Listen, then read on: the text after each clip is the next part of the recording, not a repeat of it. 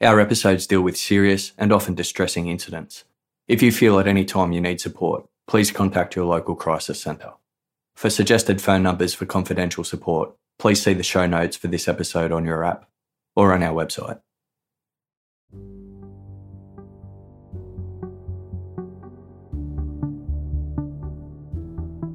"34-year-old Sherri Papini knew the lyrics to Everything by pop singer Michael Bublé well. Not only had she chosen it as her wedding song when marrying the love of her life, Keith, it was also a great pacekeeper when exercising. In November 2016, the Californian mother of two had almost fully healed from a recent breast augmentation procedure. Finally feeling well enough to start jogging again, Sherri had started training for an upcoming 5K race. Still a bit rusty, she was using an app to track her progress. Wednesday, November 2 was a clear day. With her two young children in daycare and her husband at work, Sherri got dressed in black leggings, a pink Nike hoodie, and checkered tennis shoes. She headed outside. The Papini family lived in Redding, a small city in Northern California. Their home in the rural Mountain Gate area was surrounded by flat tree-lined roads and wide open spaces that provided a pleasant backdrop for a run. Sherri connected her earbuds to her iPhone and opened her fitness app. She pressed play on her wedding song and started jogging down her driveway.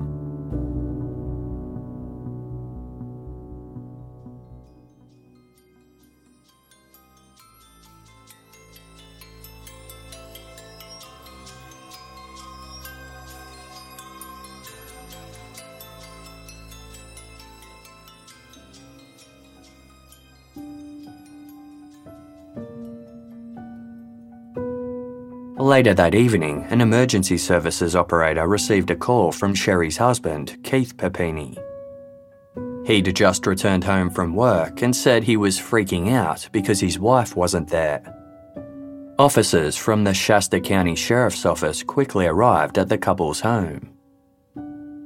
Keith explained that it was just after 5 p.m. when he pulled into the driveway of his family's two-story home. It was the same house that Keith himself had been raised in. With its sprawling backyard, leafy surrounds, and a basketball ring in the driveway, it was the ideal place to raise a family. Keith approached the front door, prepared for the usual warm welcome from his boisterous 4-year-old son and 2-year-old daughter. But as he stepped inside, it was oddly quiet. Sherri Papini typically kept the family on a tight schedule and always let her husband know if anything unexpected had arisen. But Keith said the last he'd heard from Sherri was around 11 a.m. when she texted asking if he was going to be home for lunch. It had been a busy day for Keith, who worked at a Best Buy electronics store, and he'd responded that he wouldn't be able to make it. Keith walked through their home. Everything appeared as normal, except for a half-wrapped present addressed to him from Sherri and the kids. Inside was a handmade American flag pillow. Keith looked outside. Sherri's car was in the driveway, but there was no sign of her or the kids anywhere. He sent Sherri a text, but there was no response.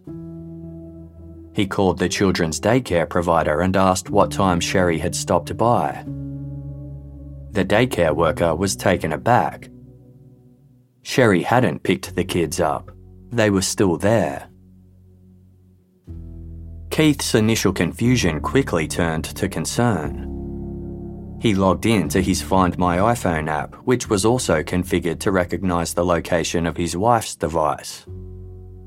The icon confirmed that Sherri's phone was located less than 1 mile away, at the corner of Old Oregon Trail and Sunrise Drive. Thinking Sherri might have gone for a walk, Keith drove to the specified location. There was no one there. He called his mother to see if she had spoken to Sherri. She hadn't. Keith tried to remain calm. He told himself that Sherri might have accidentally left her phone on the roof of her car and it had fallen off during the drive. But that didn't explain why she hadn't picked up their kids. Sherri was an incredibly dedicated mother who doted on her children, and it was completely out of character for her to leave them in daycare this late. Nor did she have any health conditions that could explain a sudden absence. Keith got out of the car and started looking around. The intersection housed all the letterboxes for the neighbourhood, and it was just 1.5 miles from the nearest highway. Other than that, it was fairly remote. No houses were in the immediate vicinity and traffic wasn't busy. Just off the road, Keith found Sherri's iPhone in the grass. It had a crack on the front screen but was still functioning. Sherri's headphones were still connected and Michael Bublé's Everything was playing on repeat. Wrapped around the headphones were several strands of long blonde hair, the same colour and length as Sherri's.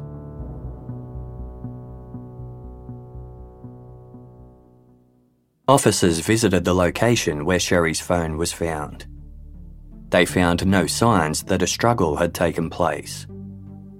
Similarly, a search of the Papini's home revealed that everything was in order and nothing appeared to have been stolen. But there was no evidence to support the possibility that Sherri had taken off voluntarily. Her purse and belongings were all accounted for, and she hadn't made any significant withdrawals from her bank account.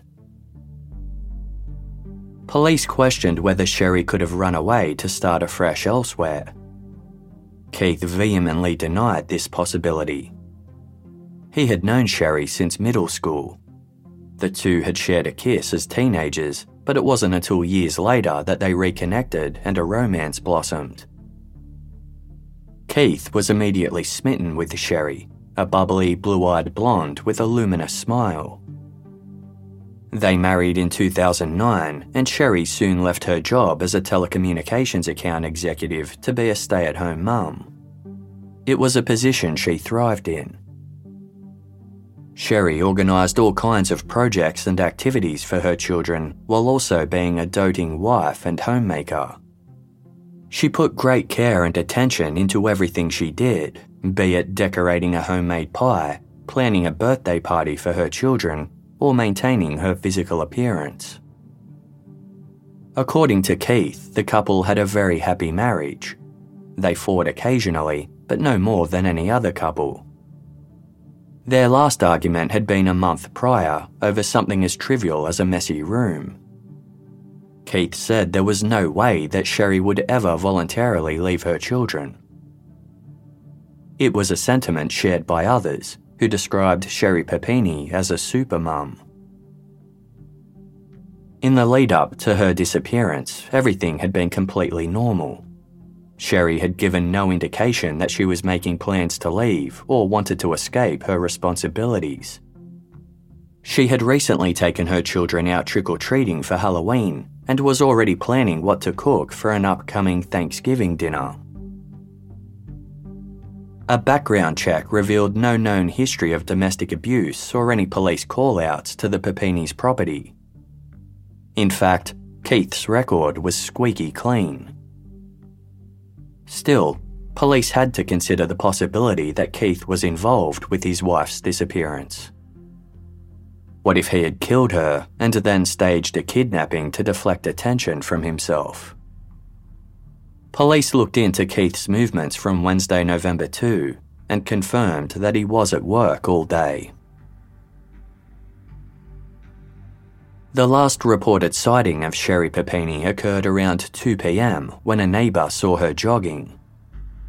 There had been no suspicious vehicles sighted in the area, nor had anyone heard cries for help. Sherri was considered to be an alert, aware person. Had someone approached her, Sherri's loved ones believed she would have put up a fight. It therefore seemed more likely that whoever took her had snuck up unsuspectingly. Either that, or more than one person was involved. A team searched overnight, covering a half-mile radius from the corner of Old Oregon Trail and Sunrise Drive where Sherri's phone was found. An aerial search was also conducted, but nothing of interest was found. The discarded iPhone was the only clue police had to go by. The following day, Sherri's sister-in-law Suzanne discussed its significance in the press, saying that while it was good to have some sort of clue, it indicated that Sherri had been taken. Suzanne said, "She wouldn't just drop her phone if she was running away.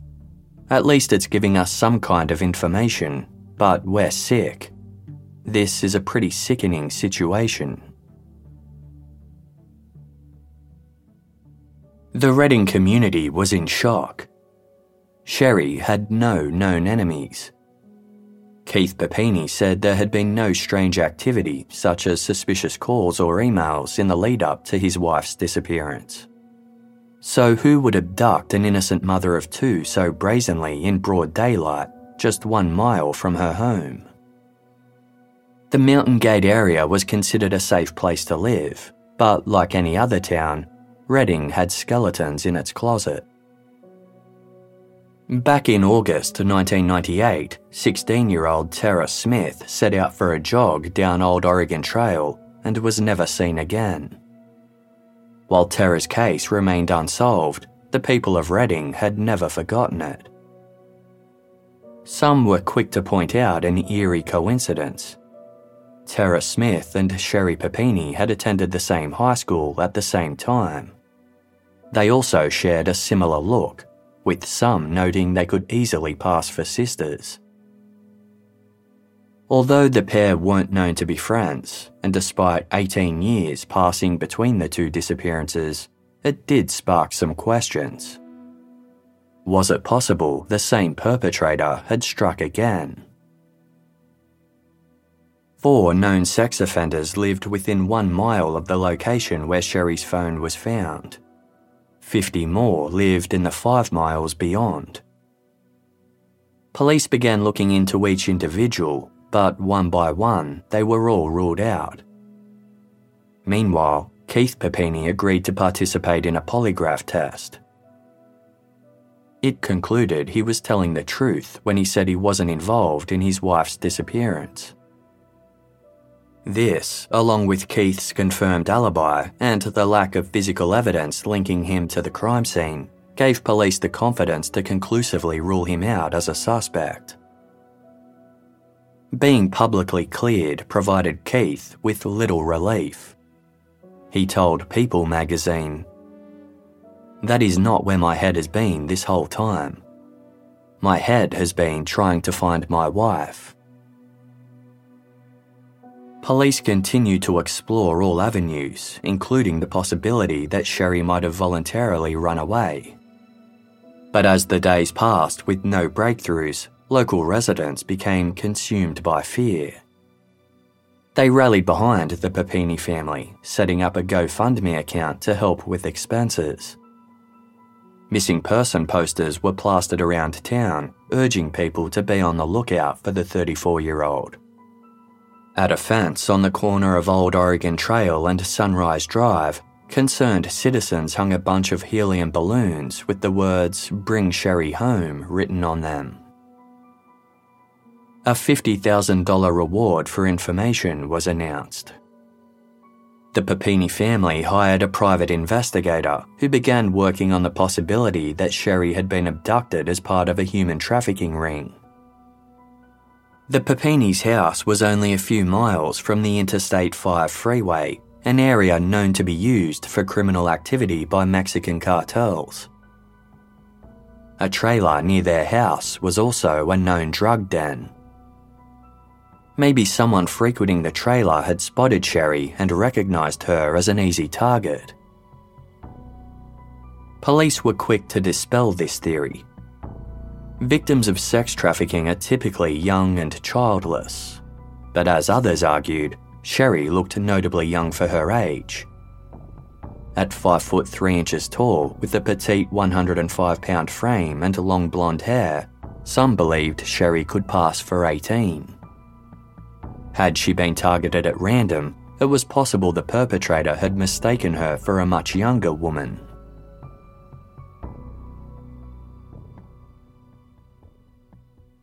By November 17, Sherri Papini had been missing for 15 days. The FBI became involved as the local rumour mill swung into overdrive. Some theorised that Sherri could have been taken by a stalker. What if someone had been watching her movements closely and knew exactly when she'd be alone on the remote running trail? There was also talk of a possible affair. Some speculated that Sherri could have been involved with a married man whose scorned lover had abducted her as part of a revenge plot. Despite Keith Papini being publicly cleared, many members of the public continued to cast suspicion on him.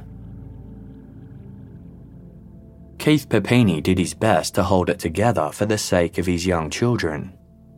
He held on to hopes that Sherri was still alive and being held somewhere. Making a teary appeal to his wife on television, Keith said, "If Sherri is listening, I want to say that we are trying. We're trying the best we can, and I'm so sorry that I'm not there. I love you." Addressing the perpetrator directly, Keith told People magazine, "I just want her back, and I want her back safe. Just bring her home. Please bring her back. The sooner the better." A wealthy businessman was passing through Reading when he learned of Sherri's disappearance and heard Keith's heartfelt pleas for her safe return. Something about the case struck a chord with the man. Even though he didn't know Sherri or the Papini family, the pain they were experiencing seemed unimaginable. He began thinking about ways that he could help out. That's when the idea struck him. What about a reverse ransom? After reaching out to Keith Papini and getting the go-ahead, the businessman, who chose to remain anonymous, created a website titled sherripapini.com. He made a bizarre offer to whoever had abducted Sherri: return her safely and receive an undisclosed six-figure reward with no questions asked. The donor wrote, "I am willing to pay you in whatever way you can creatively think about where you feel safe and where nothing can be tracked to you. I will not communicate with the police and sheriff's department regarding any details about this offer." Law enforcement were firmly against this tactic for several reasons. For one, there still wasn't enough evidence to unequivocally confirm that Sherri Papini had been abducted. If she had, her kidnapper had made no attempt to demand any kind of ransom. 2. Releasing an offer like this left the Papini family vulnerable to scam artists. And thirdly, financially rewarding someone for their criminal activity only served to encourage future copycats. The anonymous donor was undeterred. He hired an independent hostage negotiator named Cameron Gamble to act as his spokesman and gave a deadline of 100 hours, writing on his website, "Once I leave town, this offer is off the table." Public reaction to the offer was mixed. Some viewed it as a novel way to help solve missing person cases. Skeptics believed it was nothing more than a publicity stunt for Cameron Gamble to promote his hostage negotiation business. Either way, the 100-hour deadline came and went without anyone coming forward. The donor withdrew the controversial reverse ransom offer, but said the unclaimed money would be added towards the existing $50,000 reward offered by law enforcement. By November 23, Sherri Papini had been missing for 3 weeks. Investigators had chased over 400 leads and executed 20 search warrants to obtain data relating to cell phone records, social media accounts, banking information, and emails. A check of Sherri Papini's cell phone revealed she had recently deleted a text message exchange with a female contact. But when police looked into this contact, they realised it wasn't a woman at all. Sherri had been conversing with a man from Michigan named Donovan, but had hidden his number under a woman's name. The two had been texting between October 29 and November 1, the day before Sherri went missing. Donovan had been in San Francisco for a work conference, and the two discussed the possibility of meeting up in Redding. However, it was a 5-hour drive between the two cities, which Donovan deemed too far. Their rendezvous didn't eventuate, but for investigators, this was a solid lead. What if Donovan had decided to swing by Redding after all? They obtained Donovan's travel records and confirmed that he had returned to Michigan on November 2, the day of Sherri's disappearance. Investigators flew to Michigan to visit Donovan's apartment while he was at work. They searched the premises but found no sign of Sherri Papini or anything else incriminating. When police arrived at Donovan's work for an interview, he seemed shocked. According to Donovan, he had met Sherri Papini in 2011 when she was in Michigan for a work trip. He later told the Sacramento Bee that he found her to be, quote, drop-dead gorgeous. Donovan said there was something pretty magical about her.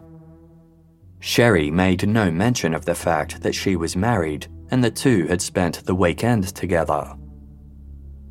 Over the years, they continued to send the occasional flirty message, but it never went beyond that. Donovan assumed the recent contact from Sherri was due to her seeing his social media post about being in San Francisco. Donovan denied being anywhere near Redding on the day Sherri went missing. He had data on his cell phone to prove he was in San Francisco at the time, and others were able to confirm his alibi. For investigators, this was a major blow. It was back to the drawing board. Thursday, November 24, was Thanksgiving Day. What was typically a day of celebration for the Papini family was now a stark reminder that 22 days had passed with no sign of Sherri. Before her disappearance, she'd been enthusiastically making plans with her in-laws about the day.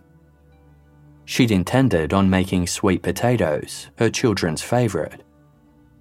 Instead, members of the Redding community planned to gather later in the afternoon to show support for Sherri's loved ones. Keith Papini got up before dawn to begin his day. He was in the bathroom shaving when his phone rang. On the other line was one of the detectives working on his wife's case. They finally had news. Sherri Papini had been found.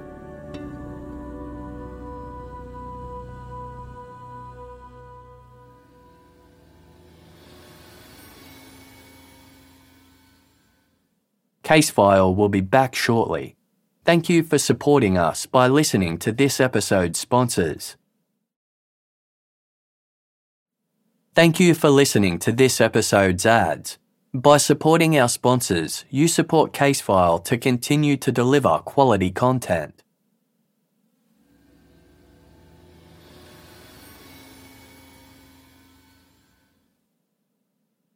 By 4:30 a.m. on Thanksgiving morning, traffic was already busy on the Interstate 5 highway in Yolo County, a rural area 140 miles south of Redding. As motorists made their way to celebrate the holiday with friends and family, several passers-by noticed something strange on the side of the road.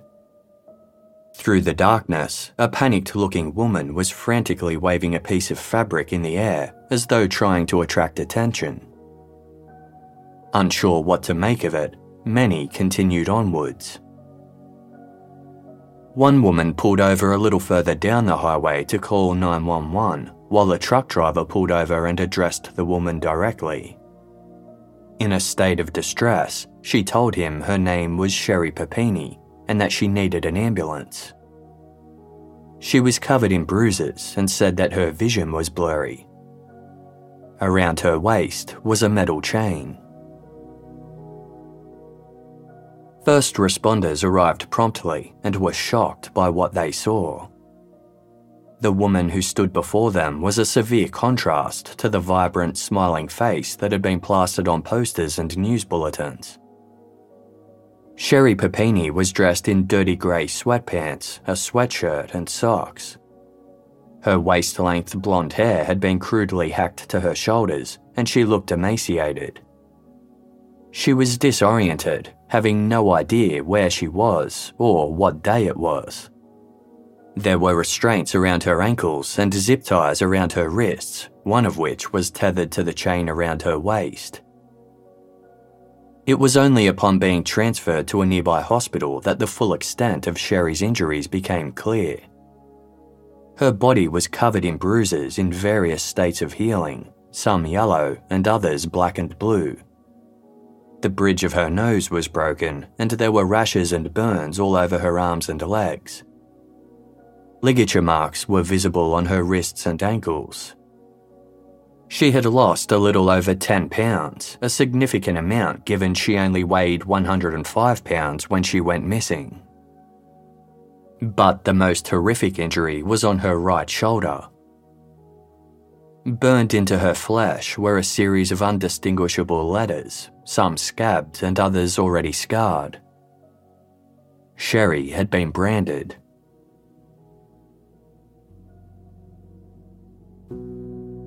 When Keith Papini arrived at the hospital, it was a teary reunion for the couple. They hugged each other tightly for 20 minutes as Keith was overcome with conflicting emotions. Relief that Sherri had been found alive, and revulsion that someone could do something so horrible. Sherri was clearly traumatised and refused to speak to the police. She told Keith that law enforcement had been involved in her abduction, and she therefore didn't trust anyone. Instead, investigators gave Keith an audio recorder so that he could ask her questions himself. According to Sherri, she'd been jogging the old Oregon Trail when a dark-coloured SUV drove by and then backed up again. 2 Hispanic women were inside. One of them beckoned her over, saying they needed help with something. Sherri approached the vehicle, but as she got closer, one of the women held up a small gun. She demanded that Sherri drop her phone and get into the car, reassuring her, "We don't want to kill you." Thinking quickly as she removed her headphones, Sherri purposely pulled out several strands of her hair to leave behind as a clue. Sherri got into the vehicle and the women put something over her head. One of them struck her with something. Sherri thought it might have been a taser. From there, everything went hazy. She tried to stay awake but kept losing consciousness. The next thing she knew, she woke up in a strange room that had its windows boarded up from the inside. There was nothing in the room except for a bed, a dresser, and a closet. All of her clothes were gone, and she'd been redressed in a plain t-shirt. Sherri stood on the bed and tried to look out the window, only to discover it had also been boarded up from the outside. She attempted to dislodge one of the boards, but the 2 women came in and caught her in the act. They yanked her down by her hair and hit her so hard that she saw stars. When Sherri came to, the dresser was gone and the bed was in its place. A chain had been tied around her waist, which was bolted to the ceiling and hooked to a metal pole in the closet. Over the coming days, the 2 women came and went from the room. Sherri was mostly kept locked in the closet. She was given a bucket full of kitty litter to use as a toilet and fed once daily with small portions of bread, gritty rice, porridge, and the occasional apple or fat off a piece of meat. Outside her door, a speaker blasted what Sherri described as, quote, that really annoying Mexican music a majority of the time. The two women yelled at her in Spanish, which Sherri didn't understand, and the older of the two occasionally beat her. Anytime Sherri made a sound, she was physically punished. She was sometimes burned with heated-up kitchen utensils. When she accidentally made a clanging noise with her chain, one of the women rushed in and cut off her ponytail, threatening, "I'm going to send it to your mother." Sherri wasn't particularly close with her mother, so this comment led her to believe that her captors didn't know her and had taken her at random. When Sherri questioned why they were doing this, one of them said, "We sell you." The other added, "Your buyer is a cop." The women read Sherri news articles about her disappearance. One of them laughed as she said, "No one believes you. Everyone thinks you ran away. Guess what? The buyer's a cop. They're never going to find you."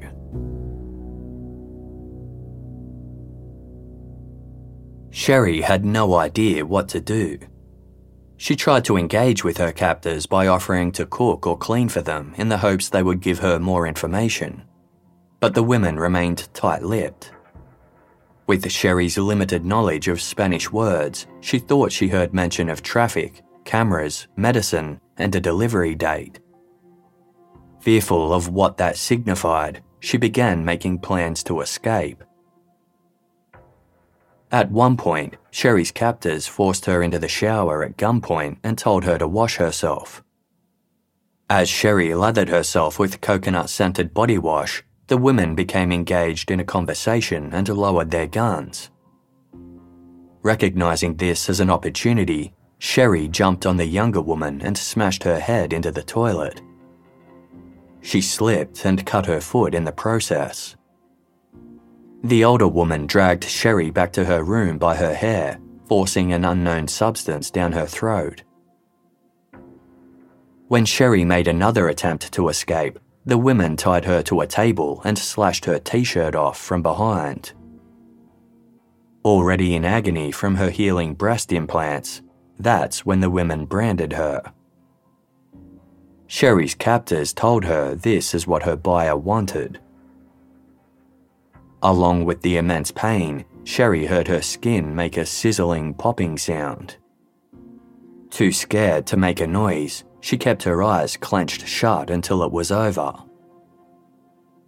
While it was unclear what the word said, Sherri believed it said Exodus, which she described as a really confusing Bible passage.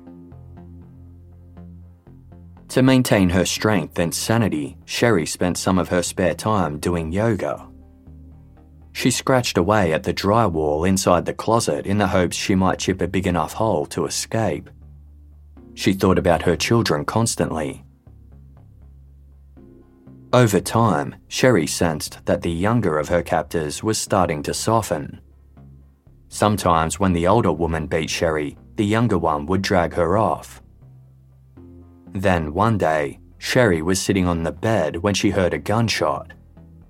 Terrified, she hid in the closet. It sounded like someone was gathering up keys to leave the house. Then came the blasting mariachi music. Sherri started screaming and yanking on her chains until she eventually fell asleep. When she woke up, the younger of her captors came in and gave her a plate of food. Sherri ate it, but soon started to feel nauseous and dizzy. She could barely stand. The younger captor came back in and hit Sherri in the face. She had laid a fresh sweatsuit out on the bed and insinuated that Sherri get dressed into it. Sherri did so, after which the woman hit her again and placed something over her head so that she couldn't see. Sherri was then led outside and into a vehicle. Sharp restraints were secured around her ankles and wrists, one of which was secured to the vehicle. Sherri didn't know who else was in the car. There were no voices, only the sound of the radio. Sherri tried to keep track of how far they drove by counting the number of songs, but she kept falling asleep. Eventually, the car stopped. The younger captor ordered Sherri to get out. Sherri was terrified. She started crying. The woman cut her restraints, pushed her out the door, and drove off.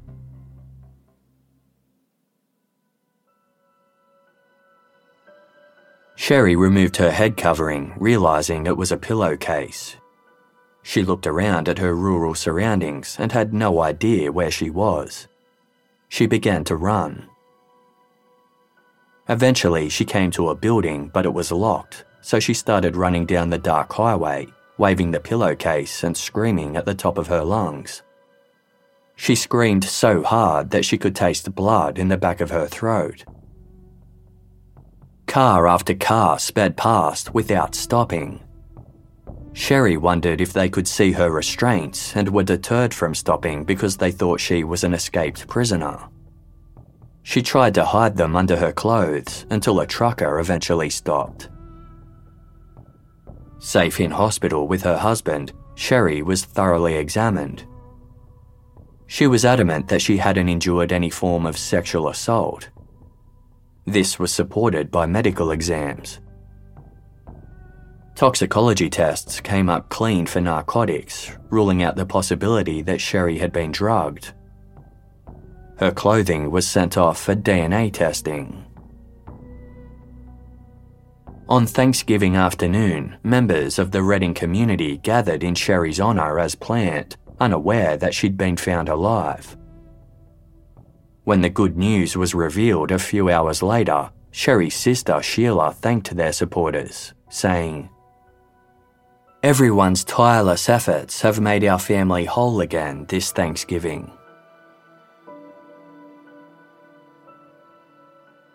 News of Sherri's escape gripped the nation. The public were hungry for details, but the Papini family requested privacy during this time of healing. Over the coming days, investigators gently probed Sherri for any more details she could remember that might help them catch her abductors. While Sherri tried to keep things light-hearted, her trauma was obvious. She hugged her knees to her chest, her eyes mostly cast downward, as she did her best to provide every possible piece of information. The two women had worn masks over the bottom halves of their faces, so Sherri never got a complete look at them, but she remembered other details. The older of the pair had long, straight dark hair that was showing signs of greying. She had dark eyes and thick, bushy eyebrows. She was roughly 3 inches taller than Sherri, heavy-set, and spoke with a raspy voice. Her breath smelt like sweetened coffee.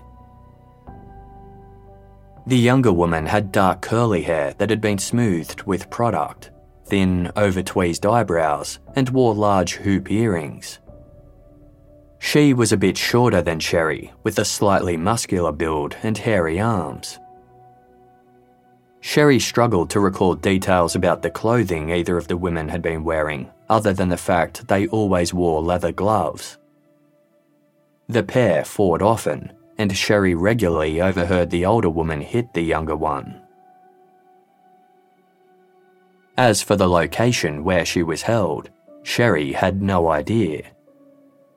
She sometimes heard birds outside, but because of the speaker outside her door, she never heard anything else.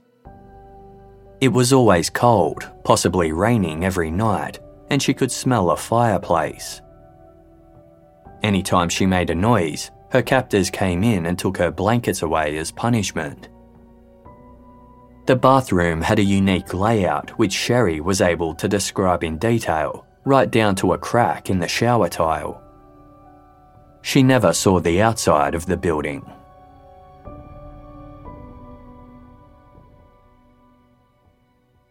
To maintain the integrity of the investigation, police made the strategic decision to withhold details about Sherri's time in captivity, including the branding. But this silence led to speculation from cynics that the whole kidnapping had been a hoax. If the police were so vocal about seeking answers when Sherri went missing, why go quiet when she was returned safely?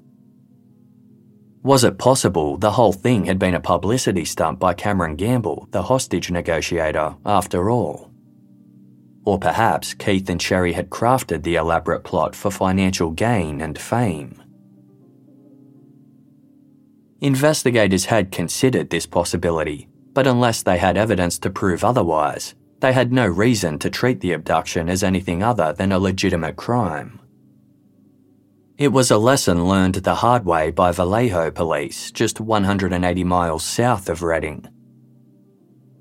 The year before Sherri Papini's abduction, a Vallejo man named Aaron Quinn called police to report a home invasion.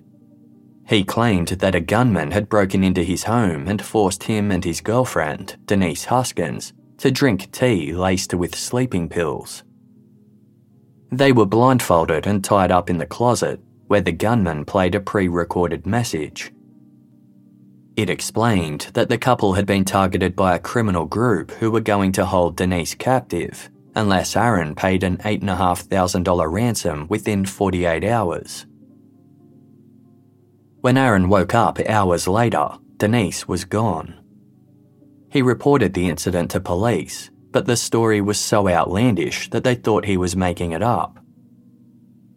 When Denise resurfaced 2 days later, claiming to have been held captive and raped, both law enforcement and the media palmed it off as a wild hoax. 3 months later, police were investigating an unrelated home invasion when they uncovered evidence linking the perpetrator to Denise Huskins and Aaron Quinn. It turned out the couple had been telling the truth. The perpetrator, a disbarred attorney named Matthew Muller, was tried and sentenced to 31 years in prison. Vallejo police were forced to publicly apologise to Denise and Aaron, who were awarded a $2.5 million compensation payout. Investigators in the Sherri Papini case were determined not to make a similar mistake. Keith Papini released an exclusive statement to national news program Good Morning America to address the rumours surrounding his wife's case head-on. He acknowledged the, quote, double-edged sword that is social media. While modern technology had allowed news of Sherri's disappearance to spread quickly, those same people who helped spread the word now expected answers instantly and became angry when they didn't get the gory details. Keith said, "Those people should be ashamed of their malicious, subhuman behaviour. We are not going to allow those people to take away our spirit, love or rejoice in our girl found alive and home where she belongs. I do not see a purpose in addressing each preposterous lie. Instead, may I give you a glimpse of the mixture of horror and elation that was my experience of reuniting with the love of my life and mother of our children." Keith went on to provide a harrowing account of Sherri's ordeal, complete with the details of her injuries, including the branding. He remarked, "Nothing could have prepared me for what I was about to see upon my arrival at the hospital, nor the details of the true hell I was about to hear." Acknowledging the tireless support of law enforcement and the public, Keith said, "Thank you to the many incredible humans that have never known Sherri that facilitated in sharing our heartbreak across the globe. Sherri has always captured my heart, and it is no surprise that she has captured hearts not only through the country, but throughout the world."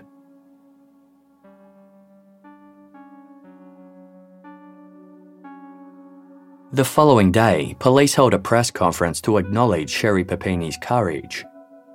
They released brief details about her two captors and appealed for anyone with information to come forward. The fact that Sherri had overheard the perpetrators talking about a buyer and getting paid gave weight to the human trafficking theory. Maybe the women had kidnapped Sherri at random, thinking she was much younger. When they realised she was a 34-year-old mother, they didn't know how to proceed, hence why they held her captive for so long and were constantly bickering. But if this was the case, it would be highly unusual. In the United States, white women are rarely abducted for sex trafficking. Victims usually know their exploiters, who are often tricked into willingly going with them after being promised a better life. Perpetrators involved are typically professionals. It would be highly unusual for someone involved in trafficking to let a victim go, as it risked exposing the entire ring. The fact that Sherri was branded also raised questions. Some believed this type of torture was typical for traffickers who wanted to maintain control over their victim, while others questioned why a sex trafficker would want to taint their own product. Based on the description that Sherri had provided of her time in captivity, investigators began working on the theory that she had been held somewhere in the mountains. They obtained cell phone data from the area where Sherri was abducted and the area where she was found, on the lookout for any numbers that pinged off phone towers at both locations. As reported by the Sacramento Bee, 6 numbers came up. Among them was a 21-year-old woman. Police visited her home, discovering that she had dark hair like Sherri's young captor, but she wasn't Latina and had an alibi for the abduction period. Tip-offs continued to come in from the public. One woman reported having seen a pair of Latina women who matched the suspect descriptions in a Walmart store. They were looking at her and whispering. The caller had blonde hair similar to Sherri Papini.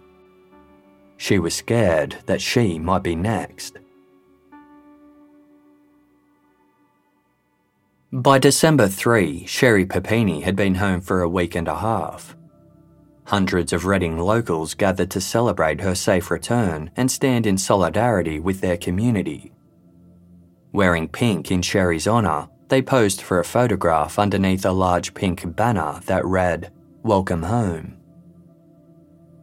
Despite this warm response, Sherri struggled in the aftermath of her abduction. While her physical injuries eventually healed, the emotional scars remained. She became afraid of people, particularly strangers, and wanted Keith by her side at all times. Neighbours noted that she rarely left the house and her children hardly ever played out in the yard. Sherri began extensive therapy to treat post-traumatic stress disorder and anxiety. She met with investigators from time to time and officers checked in on the Papinis weekly, but Sherri's recollection of the events became hazy and she was unable to provide any new insights. The search for her abductors continued, but police failed to come up with any solid leads. A year went by with no major breakthroughs. To mark the upcoming anniversary, a police artist worked with Sherri to create composite sketches of her 2 captors, bandanas covering the bottom half of their faces. These were released to the public, along with the first detailed account of Sherri's experience in captivity. Keith Papini released a statement on his family's behalf, thanking their supporters and requesting privacy as his wife continued to heal and they focused on putting their lives back together. But for all the support, Sherri still had her fair share of critics. Following her safe return, an online blog post had surfaced from 2007 that had some people asking questions. The post had originally appeared on a white supremacy website called skinheads.com. It detailed the author's adolescent years, during which her high school experience suffered because she was, quote, defending myself against the Latinos. The chief problem was that I was drug-free, white, and proud of my blood and heritage. This really irked a group of Latino girls who would constantly rag and attack me. The author detailed an incident at one of her volleyball games. One of the Latina girls had apparently called her dad a Nazi, which enraged the teen and provoked her to launch an attack. It took 3 full-grown men to pull her off. By then, she had broken the nose of one of her tormentors. The author used this event to explain why girls shouldn't fight, stating, "We are just too fragile and break easily." She spoke proudly of her German heritage, concluding, "Being white is more than just being aware of my skin, but of standing behind skinheads who are always around, in spirit as well, and having pride for my country." The author was credited as Sherri Graff, Sherri Papini's maiden name.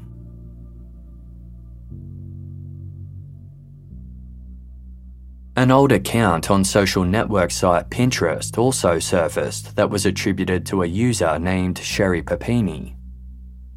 The user had posted several images with pro-white and racist undertones. Sherri's critics immediately started speculating that she had made up the story of her kidnapping to ignite a race war. Latinos only made up 10% of Shasta County's population, and since Sherri's kidnapping, the minority group had faced ongoing scrutiny. According to the Sacramento Bee, local women of Latin American descent were advised not to go out in pairs, avoid driving dark-coloured SUVs, and avoid going out in public unless they had a witness. Sherri's loved ones firmly denied the allegations that she had written the blog post. Sherri had been briefly married in 2007. Her ex-husband, with whom she had an amicable divorce, told reporters that Sherri wasn't racist and had a very diverse group of friends. He said the blog had been maliciously written by someone who hated Sherri in high school, and that she had unsuccessfully attempted to have it removed at the time. When questioned by investigators, Sherri described the blog post as awful. She confirmed that she'd hired a lawyer to try and have it taken down. Investigators looked into the claims that Sherri had written the post herself, but were unable to ascertain its true origin. Regardless of who wrote it, they confirmed too much time had passed for it to be of any relevance to Sherri's current kidnapping case. Police openly acknowledged that there were puzzling details about Sherri's abduction, but stated they had no reason to doubt Sherri's story. On the 1-year anniversary of the abduction, one of the lead investigators told People magazine, "There is no information that would indicate it's not true. I have invested almost a year of my career in this case, and we will continue on until we get some answers, and hopefully get some people in custody soon."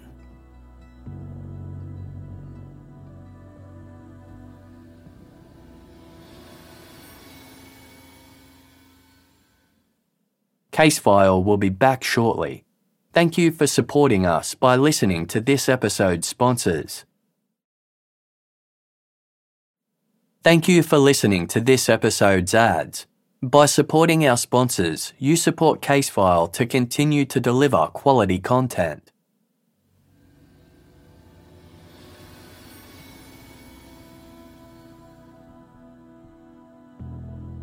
For investigators behind closed doors, unanswered questions were stacking up. For starters, a motive still hadn't been established. Sherri Papini's captors had never demanded a ransom, and there was no conclusive evidence to support the human trafficking theory.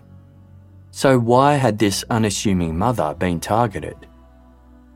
Her abductors were seemingly part of a wider network, but there had been no other recent crimes that fit the same bill. It therefore seemed strange that they hadn't struck again elsewhere. Over time, other small inconsistencies had started to mount. Sherri had told investigators that she had cut her foot during an altercation with her younger captor, yet there had been no evidence of such a cut when she was first taken to hospital. She'd also given conflicting accounts of when the branding had happened, first saying it had happened early on, and then changing her story and saying it happened later. Sherri had initially told investigators that she was forced to wear an adult diaper, but never mentioned this detail again. Sherri said that when she first woke up in captivity, her hands had been tied behind her back with zip ties. She explained that she'd managed to chew through the bindings, but had never explained how she managed to get her hands from behind her back. While investigators knew it was entirely possible that Sherri's memory had been distorted by trauma, the inconsistencies raised some major red flags. Perhaps most perplexing was the fact that when Sherri was found safe, her clothing was sent off for DNA testing. Traces of unknown male DNA was found on both her underwear and sweatpants, but there was no female DNA. Investigators ran the profile through the National CODIS database, in which DNA profiles from crime scenes and known offenders are stored. There were no matches. But if Sherri had been taken by two women with no one else involved, this didn't explain the DNA discrepancy.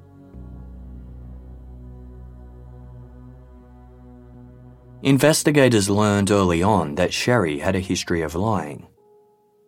Several of Sherri's friends had described her as a crazy and wild youth who often ran away and made up stories, including that she suffered from a heart condition. An ex-boyfriend described her as attention-hungry. He said Sherri fabricated stories of being abused by her family and even accused him of abuse once their relationship ended. The director of a youth program that Sherri had once participated in said that Sherri was, quote, good at creating different realities for people so that they would see what she wanted them to see, which got her really good attention. Sherri's first marriage had been one of convenience. Her first husband was in the military and had agreed to marry Sherri so she could take advantage of his health insurance. While Sherri had told her second husband, Keith, this was due to a heart murmur, she had told her first husband it was due to complications from regular egg donation. Sherri had also told her first husband that her family was abusive. It was only after their divorce that mutual friends warned him that she had a history of lying. Investigations conducted by the Sacramento Bee newspaper revealed that in 2003, Sherri's mother, Loretta, had called the local sheriff's department to lodge an incident report. Loretta claimed that her daughter was harming herself and then blaming the injuries on Loretta. A deputy had provided Loretta with advice, but no further action was taken. This wasn't the only time a member of Sherri's family had reported her to the police. In 2000, Sherri's father, Richard, accused her of burglarizing his home. That same year, Sherri's sister, Sheila, had her back door vandalized. When she reported it to the police, she named Sherri as a suspect.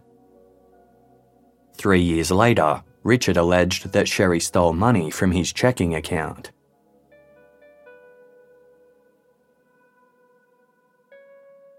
Although investigators had been aware of these issues, it didn't prove that Sherri was lying about her kidnapping. The hunt to find her abductors continued, but the years passed by with no arrests. By 2020, the case had long faded from the headlines, but it hadn't been forgotten by the Redding community, who still wanted answers.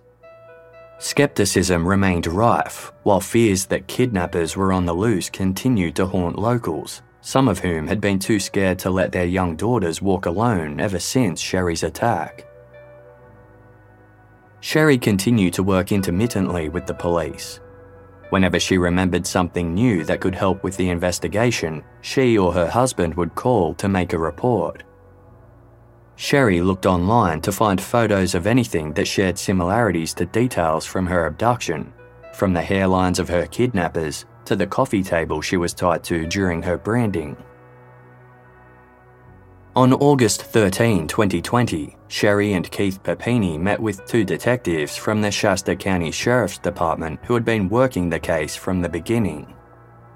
They had some photos of potential suspects they wanted to show Sherri. She studied them carefully, looking at them from different angles and honing in on small features. I'm trying not to get my hopes up.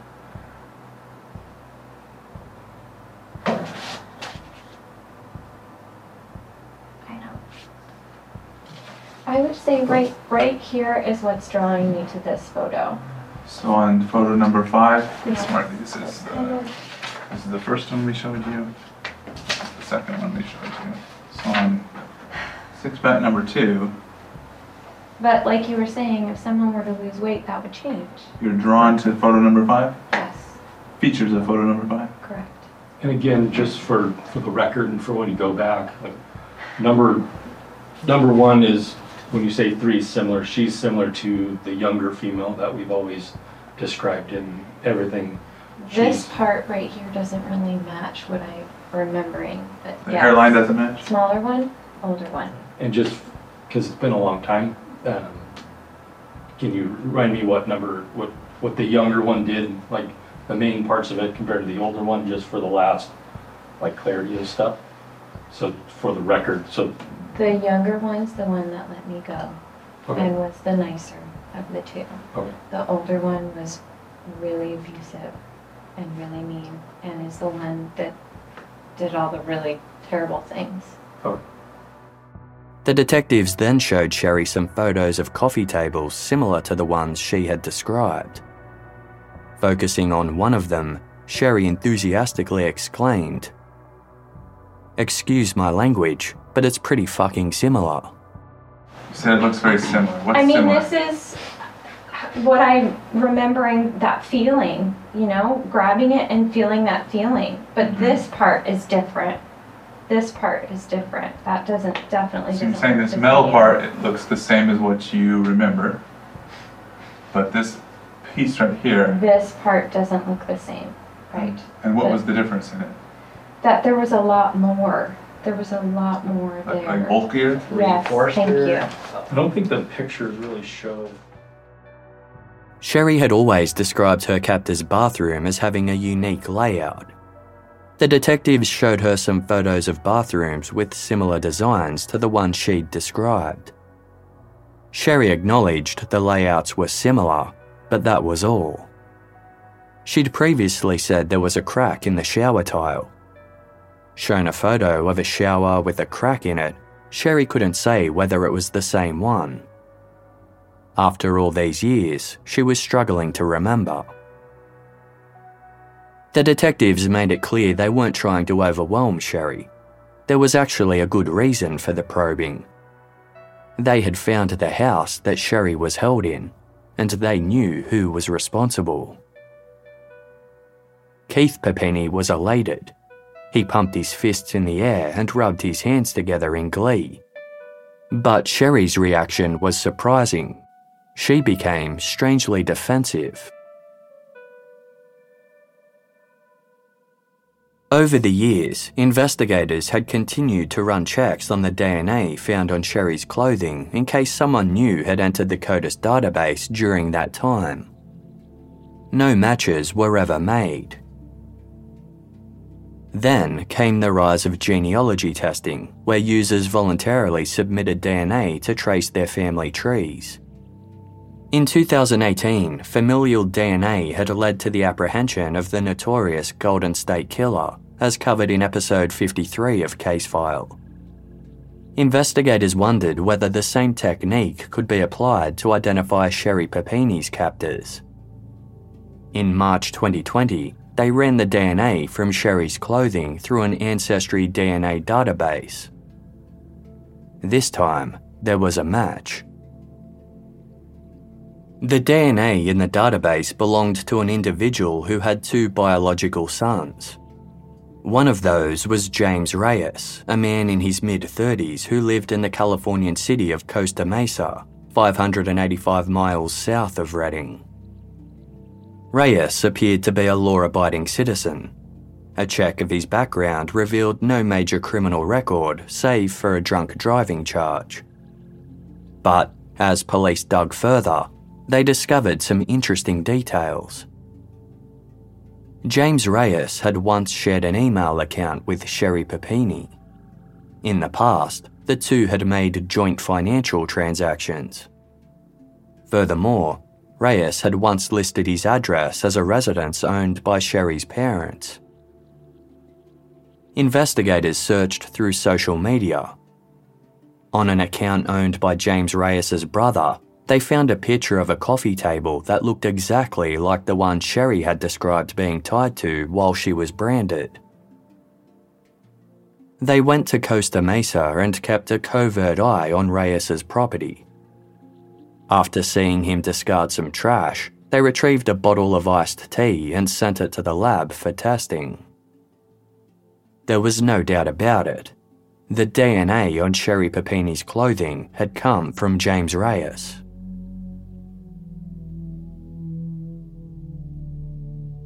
Two detectives knocked on Reyes's door and asked him a few questions about himself and his relationship with Sherri Papini.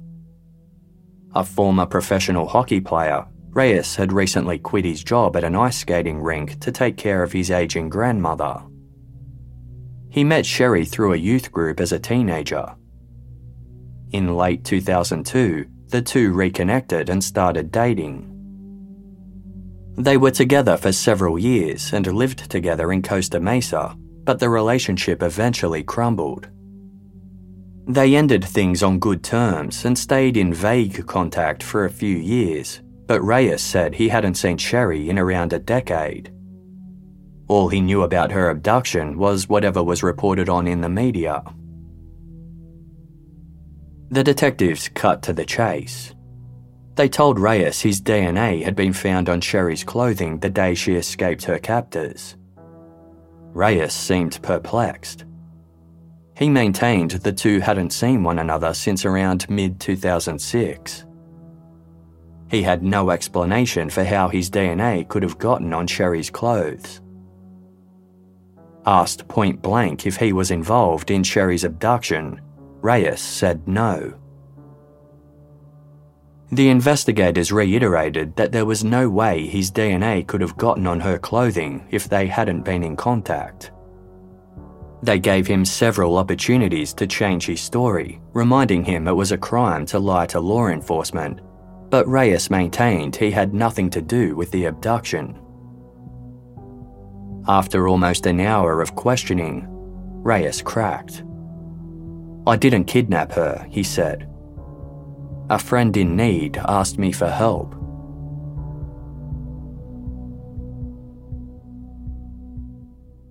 According to James Reyes, he was cleaning out his house in 2015 when he came across some of Sherri's old belongings. He sent them to her parents' house. Not long after that, Sherri contacted him out of the blue. She needed his help. She said her husband had been beating and raping her and she didn't know what to do. She'd reported the abuse to police, but her husband had connections with law enforcement and nothing had been done. At a loss, Sherri told Reyes she'd hatched a plan. She was saving money and was going to run away to stay with him. Reyes was taken aback, but more than willing to help a friend in need.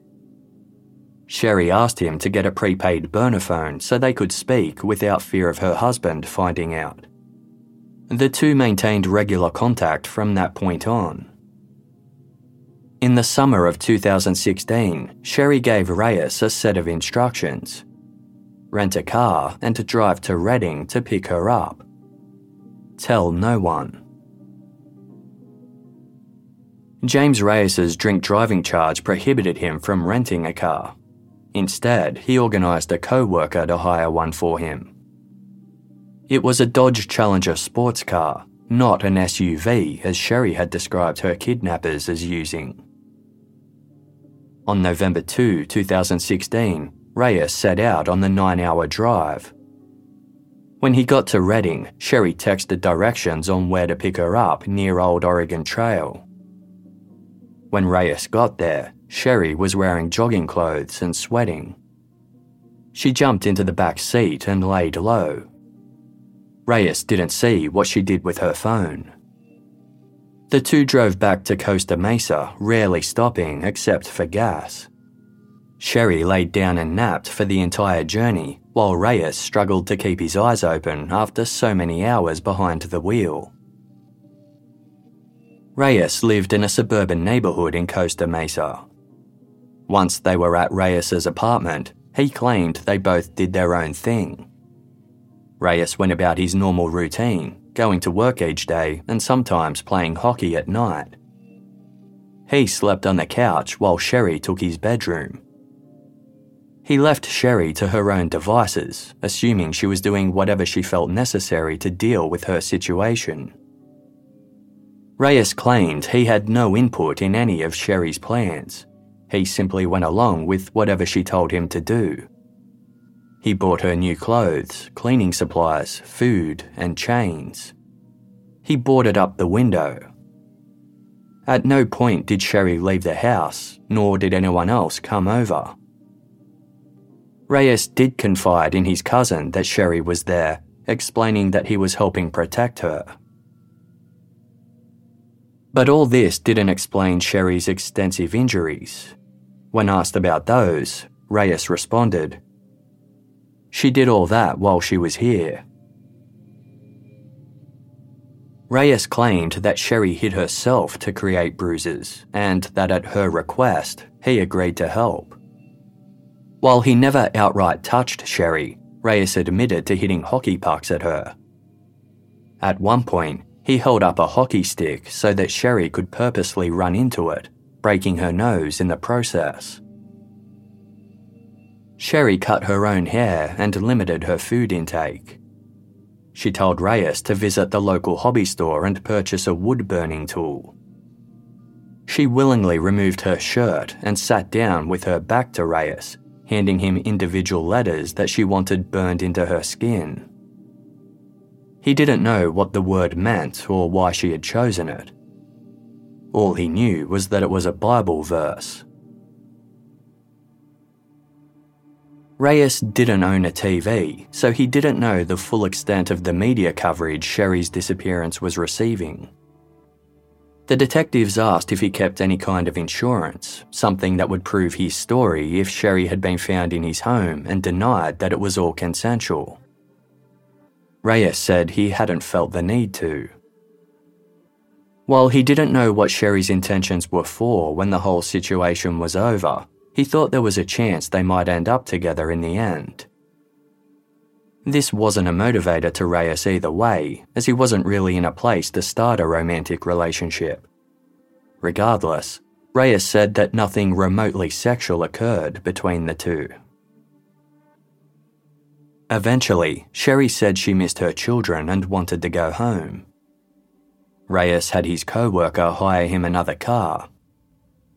In the early hours of Thanksgiving morning, Sherri gathered up a pillowcase of items, including chains. The pair drove to Yolo County, where Reyes dropped Sherri off on the side of the road. From there, he returned home to retrieve his car, then continued to his aunt's house for Thanksgiving lunch. He hadn't spoken to Sherri since. Reyes admitted he'd looked Sherri's case up from time to time. He didn't know what possessed her to blame the abduction on two fictional Hispanic women. He had considered whether he'd get in trouble, but justified his involvement to the detectives. Quote, "When it comes down to it, I was doing an old friend a favor." When investigators saw James Reyes's bedroom, it was exactly as Sherri had described. The only difference was that there was no chain in the closet. They questioned Reyes's cousin and his wife, who confirmed that Sherri had willingly stayed with Reyes during her so-called time in captivity. Blonde hairs found in his bedroom were tested for DNA and confirmed to have come from Sherri Papini. Other data, including car rental records and cell phone data, also confirmed James Reyes's version of events. He agreed to a polygraph test and passed. Friends of Reyes told detectives that he was the nicest guy alive, to a fault. Armed with this information, the detectives repeatedly reminded Sherri it was a crime to lie to federal agents. When they told her they'd identified the house where she'd been held captive, she was visibly caught off guard. She seemed reluctant to receive the information, which confused her husband Keith. The detectives told Sherri they'd found DNA and uncovered several inconsistencies in her story. Still, Sherri seemed perplexed. She asked to have a moment alone to speak to her husband. Alone, Sherri and Keith began speaking in whispers.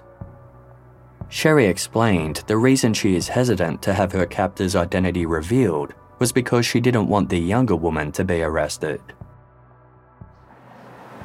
I don't know. I don't want them to find her. You're not listening to me. But tell me why. Because she saved my life. But tell me, there's obviously something fun, but there's obviously something fun. This is going to be really bad if you don't tell me. Look at how you're being right now. I am fucking with you. I'm not being.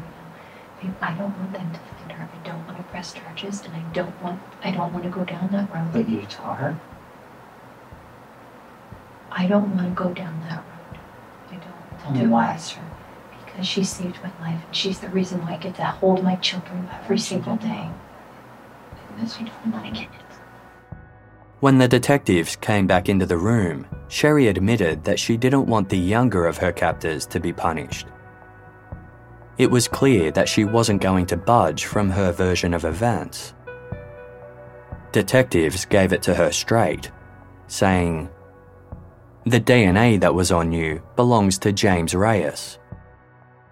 In this situation, the reason why you can describe the room is because you stayed in the room in the dark for hours, for days on end.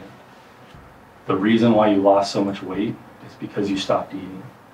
The reason why you got a rash on your arm is because you cleaned his house. The reason why the brand is because he went to the store, bought the branding tools, and branded you. The reason why your nose was broke is because of a hockey stick. I know all of those things, and I know there was no sex. I know all of that because he passed a polygraph test. That said, it's not an abduction. She asked me to come get her. No. I rented a car. No. I drove up and picked her up. He passed the polygraph test, Sherri. If that's not what happened, what did happen, Sherri? I don't know. No, there's no way. It's James. There's no way. There's no way. The DNA doesn't lie. His DNA, His DNA was on you. his There's brother, no way. Robert saw you in the house while you were down there. While everything Who's spun out Robert? of control, his cousin. Why everything ran out of control on the initial. There's no way. It's 100% Robert's or James's DNA. Even collected blonde hairs from the room. There's no way it's James. There's no way. Tell you that it is. Why are you saying it's not James? Why are you saying it's not? He loved me. What's up? We were friends.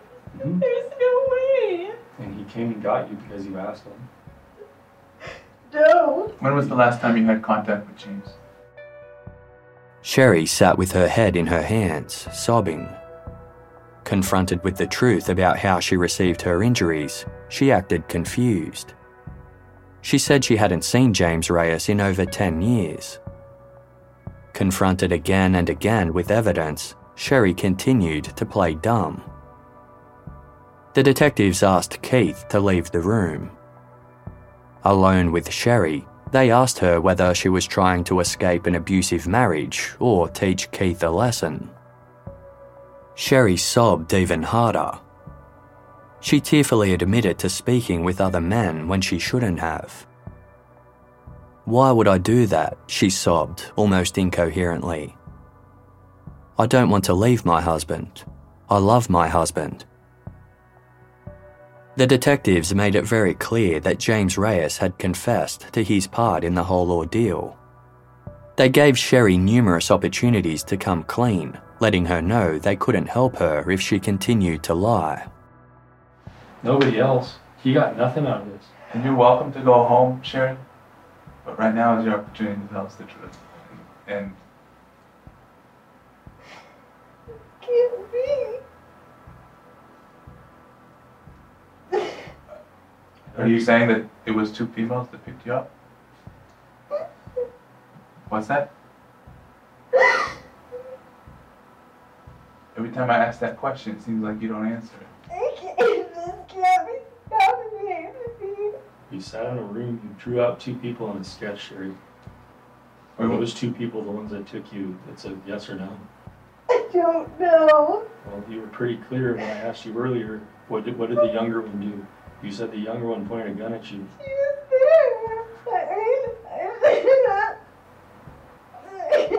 She wasn't. It was just James. Not me. James was 2 hours late. We have the rental records from 2016 for the vehicle that he used. Why? Because we went and looked for it because he told me. Because I was talking to him. That's clear. You were talking to him. I don't. This is my fault because I was talking to him. This can't. We have to control what we can control. No. We're to the point, the younger female that you've always described, is she the one that pointed a gun at you? Is that true or not? Oh, no. You do know, you told me earlier. So earlier today, when we were talking, I asked you what did the younger one do? You told me the younger one pointed a gun at you and let you go. That's what you said. She let me go. And you let yourself go. You let yourself out of the backseat, never even said bye to James. Never a thank you, never a nothing, just an out. No. Yeah, that's what James told me. Until you can start telling me that James is a liar and start pointing things out, James passed a polygraph. This is my fault that I was talking to him. It's my fault that I was flirting with other men. It was such a stupid thing to do. I love my husband. Flirting with I love other- my children. That's understandable. It's just stupid for Here's the deal, though, flirting with other Sherri. men. Flirting with other men, not a crime. Lying to me today, yes, a crime. When asked if a female pointed a gun at her, Sherri said she couldn't remember. She said she refused to get anyone in trouble, crying, "I know you know who she is." The detectives told Sherri that at this point, the only person who was going to get in trouble was her.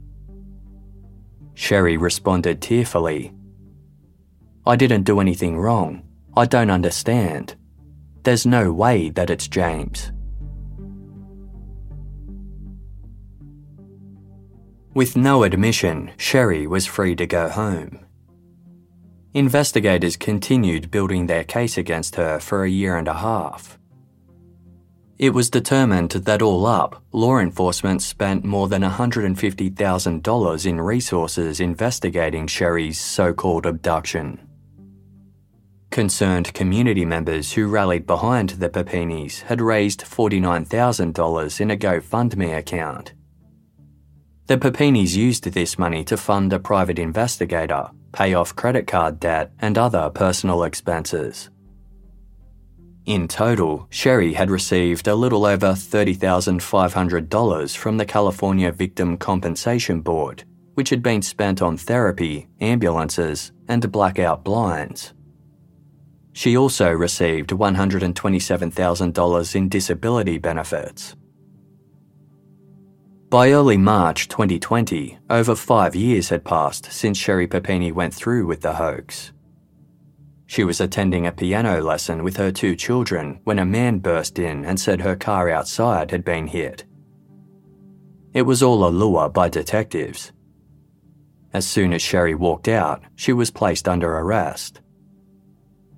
Given that she'd received some of the compensation payments via US Postal Service, she was charged with mail fraud as well as making false statements. A spokesperson for the Shasta County Sheriff's Department made a post on Facebook that read, "Today is a great day for the Shasta County Sheriff's Office and for all law enforcement in this county.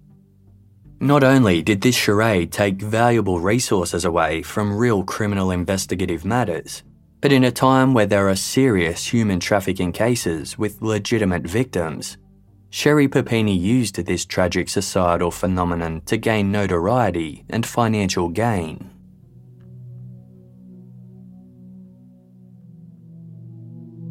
James Reyes was never charged for his involvement in the so-called abduction. If found guilty, Sherri Papini faced a possible 25 years in prison. In mid-April, she pleaded guilty to the charges in the hopes of receiving a lesser sentence. Her defense team blamed Sherri's actions on a painful upbringing and, quote, chameleonic personalities, which they said drove her to simultaneously crave family security and the freedom of youth. They said she inflicted the injuries on herself as penance, and her lies spiraled out of control when she realised what she'd done. The defence argued for 1 month in prison followed by 7 months of home detention, stating, "It is hard to imagine a more brutal public revelation of a person's broken inner self. At this point, the punishment is already intense and feels like a life sentence." The prosecution debated this, stating, "Papini's planning of her hoax kidnapping was meticulous and began months in advance. It was not merely the reaction to a traumatic childhood." They said it was important to acknowledge that, quote, "An entire community believed the hoax and lived in fear that Hispanic women were roving the streets to abduct and sell women." Ultimately, Sherri Papini was sentenced to 18 months in prison and ordered to pay restitution of just over $300,000. She admitted to the lies but offered no explanation for her actions, telling the judge, "What is done cannot be undone. It cannot be erased. I'm sorry, Your Honour. I'm sad. I feel very sad." Keith Papini had always stood by Sherri's side. His unfaltering loyalty had seen him and his children be the victims of hate mail and threats. But as soon as the truth about Sherri's part in the kidnapping hoax came to light, Keith filed for divorce. He applied for full custody of the children, releasing one final public statement that said, "The events of the past 2 months have been shocking and devastating. My current focus is on moving on and doing everything I can to provide my 2 children with as normal, healthy, and happy of a life as possible." Sherri didn't admit the truth about her lies to her family until the day before she pleaded guilty in court. In a Facebook post following Sherri's sentencing, her sister Sheila wrote, "That Sherri could intentionally mislead her own beautiful children, her devoted husband, Keith, our families, the authorities, and all of you for so long is beyond comprehension, and was done for reasons for which only she is aware. Sadly, despite what she has expressed to the media, she feels no remorse or guilt for the untold damage she has caused, nor for taking advantage of critical criminal, financial, and mental health resources that should have gone to help real victims in need. It deeply pains me to say this, but my sister is very disturbed, and I hope for her children's sake, once she is released, she will finally get the treatment she clearly so desperately needs." To this day, no one knows for sure what motivated Sherri Papini to stage such an elaborate hoax. Some believe she was a narcissist who craved attention, or that she wanted to be viewed as a hero. Others blame mental health issues, but various experts have struggled to come up with a diagnosis that would explain Sherri's actions. The fact that she was capable of planning and organising such a ruse ruled out various conditions. One forensic psychologist who studied the case said, "It is a mistake to assume mental illness is the cause of unusual behaviour." Regardless of Sherri's motivation, this wasn't a victimless crime. Financials aside, Sherri's actions had a detrimental impact on others. A spokesperson for the Shasta County Latino community told the Sacramento Bee that Sherri's false narrative deeply impacted Latina women who were unfairly treated with suspicion. They said, "This incident instilled that fear in people, and it didn't need to happen." As the sentencing judge stated, "This case is serious and there have been very real harms to society. Victims of crimes may not believe they will be believed by law enforcement because of this hoax. Sherri Papini is a manipulator. It's not as if she has seen the error of her ways. If she had not been caught, she'd still be living the lie."